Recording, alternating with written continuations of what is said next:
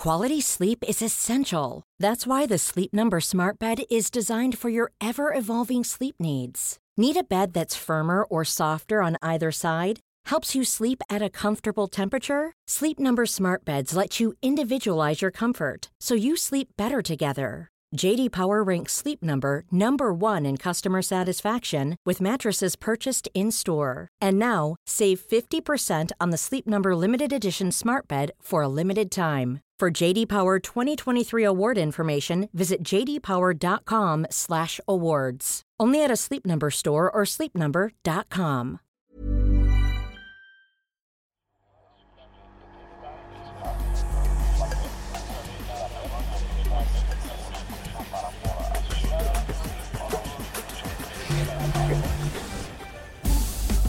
Welcome to Cry Like a Boy, a Euronews original series and podcast that explores how the pressure to be a man can harm families and societies. Stay with us as we travel across the African continent to meet men who defy centuries-old stereotypes.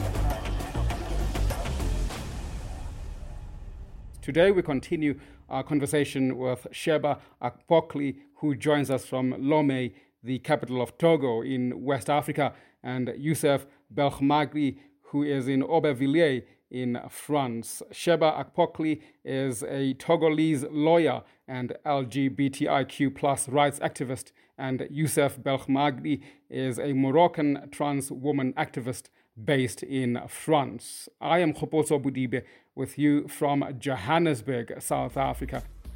If you haven't listened to the first part of this conversation about gay rights and homophobia in Africa and also in Europe, please do yourself a favor and listen to it at our website, www.euronews.com/special/Cry Like a Boy podcasts. Now, as we start this conversation, traveling back in time in the episodes of the Go Jigéen, we discovered that Senegalese society was much more tolerant of sexual and gender diversity a few decades ago.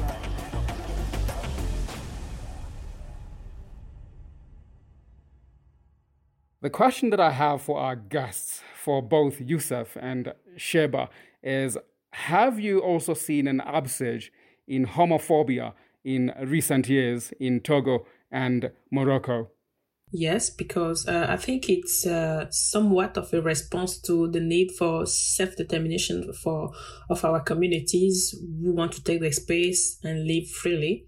And the debate is highly influenced by the religious group and sometimes the politics, because they want to have the public opinion with them. I remember this year, while we was actually getting in all these COVID-19 things, where in Togo, like in some West African country, it was some religious leader was spreading some messages that this COVID-19 is actually a punishment from God because of homosexuality. So you can easily understand that in this kind of concept, the homophobia is actually spreading every day, in fact.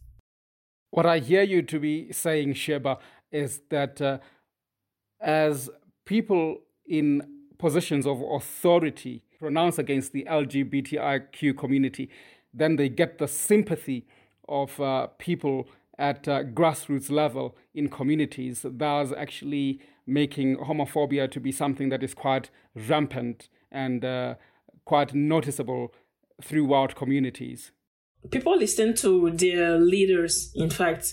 As you know, Togo is a very religious country, even if the law doesn't say that.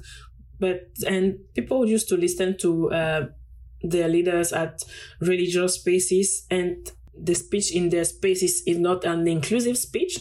So people going back home will never be that inclusive, that to tolerate any kind of diversity. Now, Youssef, is that your experience too in Morocco?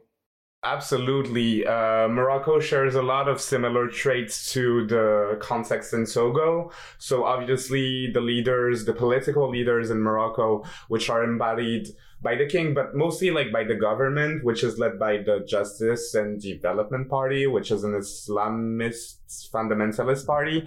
So they actually do nourish the LGBTQ phobic pressures on people inside Morocco. And when I was in Morocco, I used to hear a lot of people say, well, even if the government starts legalizing stuff about LGBTQ, like the mentalities in the country will not evolve because the mentalities are supposed to be the main problem. But I don't necessarily agree with that. I think that if the leaders were to advance in a good direction for LGBTQ, well, most people would follow because they're the leaders and they actually count a lot in this kind of political context, which is not that democratic and really about political leadership.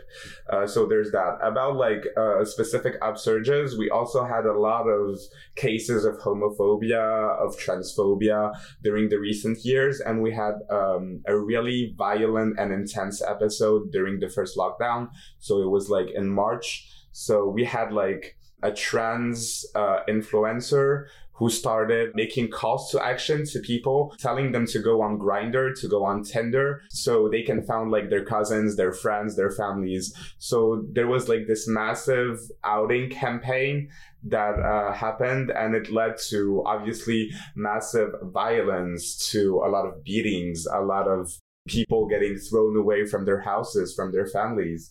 And it was really, really violent and it made a lot of noise.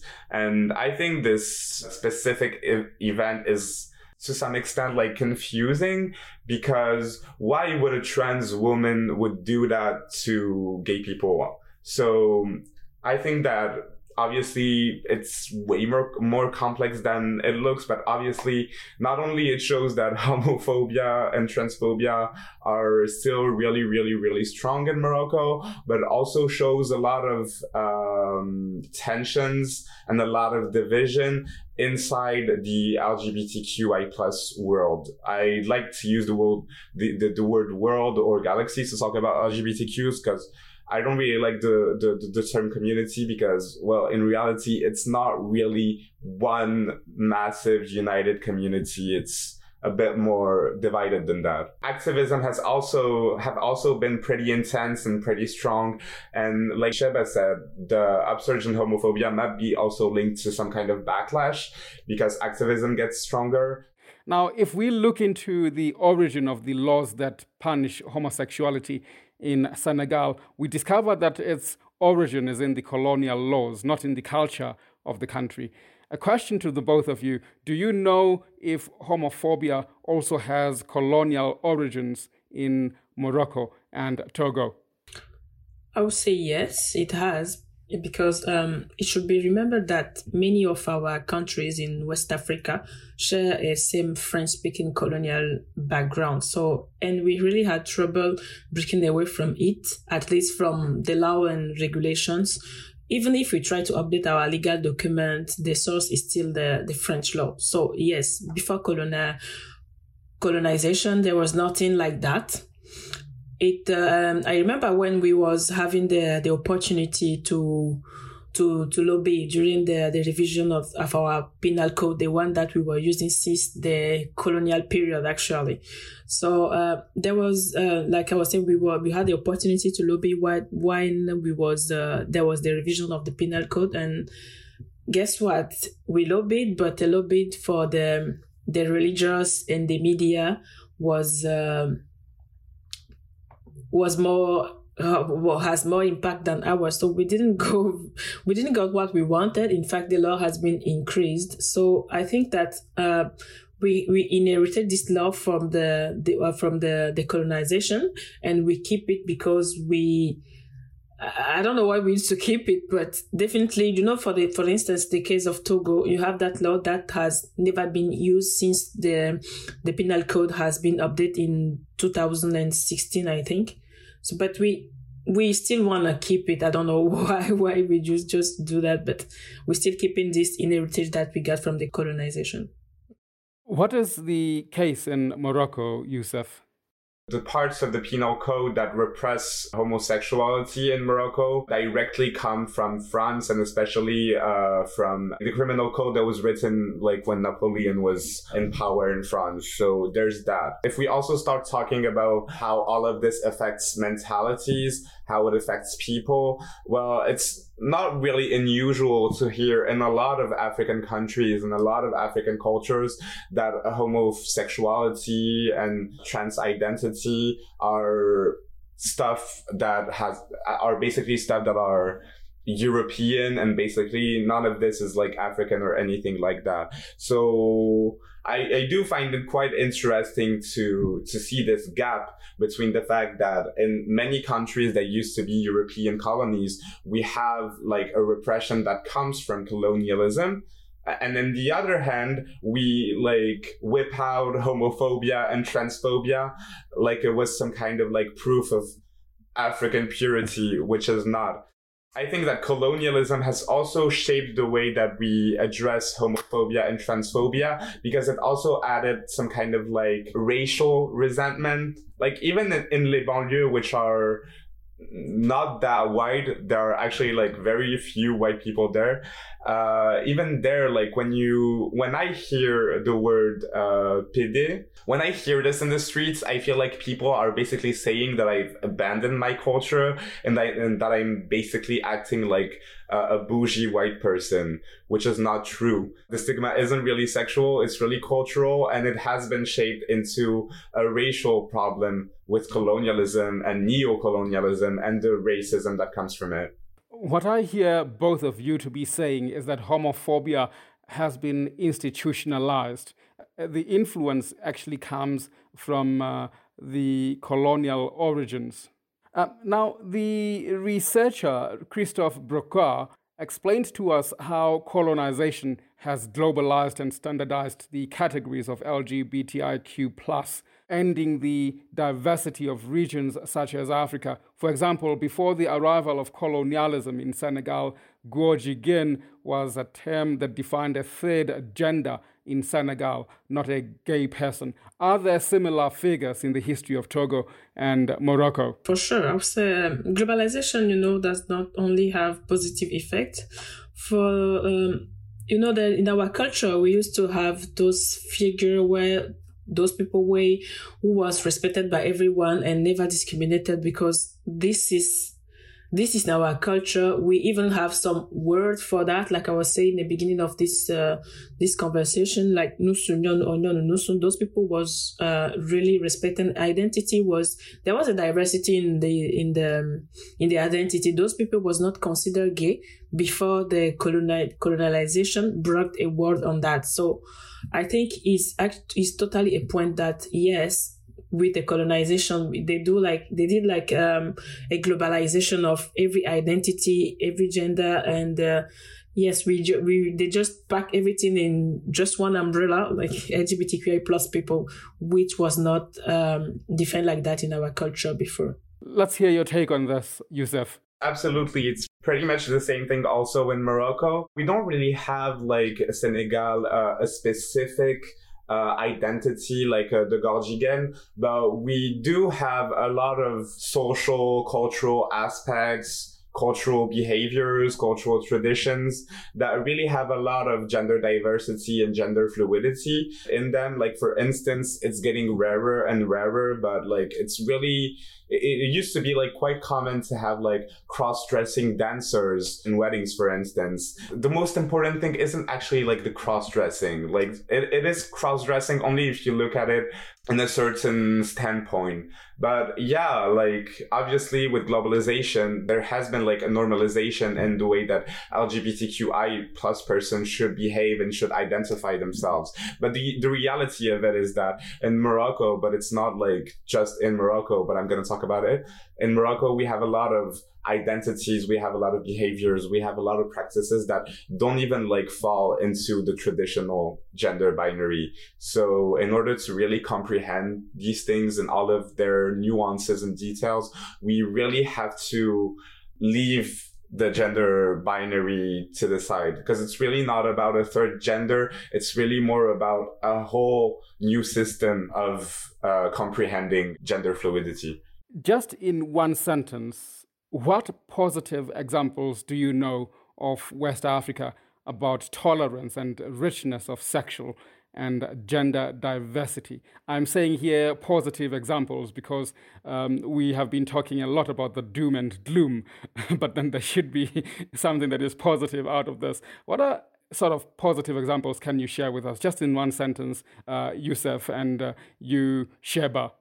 I think the fluidity of gender in our culture, for instance, there are some traditional parties in my country and in West Africa where you can dress up and it's perfectly okay. No one is going to attack you at this period. So I'm just going to keep on this positive note there. Thank you so much. Youssef, any positive experience from your side? The fact that you can dress up like as you want is really quite heartwarming. When I used to live in Morocco, I used to dress up quite flamboyantly. It wasn't always an issue. I didn't get insulted every day or something like that.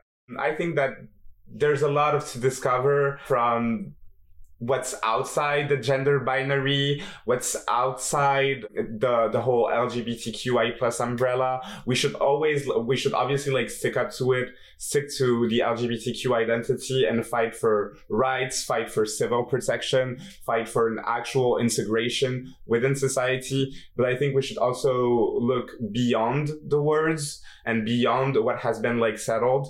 When I think about Morocco, I don't necessarily think about like you said about the doom and gloom. I also think about the possibilities that future holds for us. So we're going to hold on to that very, very strongly. Thank you so much to the both of you, Youssef and Sheba, for spending this time. We have gained a lot of knowledge from you both. Thank you so much for sharing your time and insights with us. Thank you for the invitation. It was also very, very enriching for me. Thank you. It was very interesting and I did enjoy this conversation and I hope you people as well.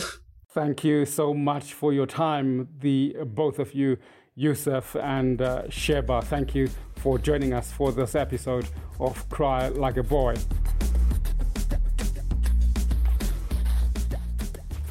This show has been produced with me, Kgopoto Bodibe, Marta Moreiros in Senegal, Marta Rodriguez Martinez, Lilo Montalto Monella, Naira Davlasian, and Awa Bakala in Lyon. Special thanks go to Lori Martinez, Clizia Sala, and Studio Ochenta for helping us produce this podcast. The music theme is by Gabriel Dalmosso.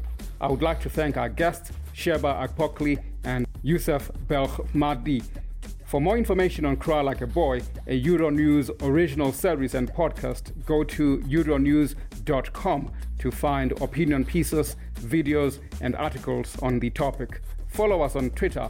@Euronews is our Twitter handle, and we are at euronews.tv on Instagram. Also, share with us your own stories of how you changed and challenged your view on what it means to be a man using the hashtag Cry Like a Boy. If you are a French speaker, this podcast is also available in French. Dans la tête des hommes is the name of the podcast series.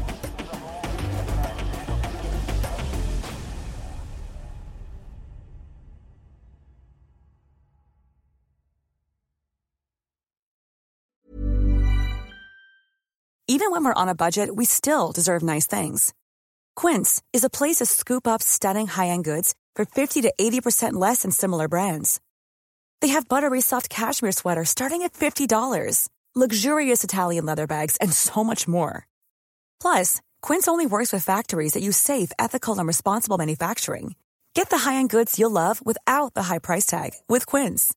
Go to quince.com/style for free shipping and 365-day returns.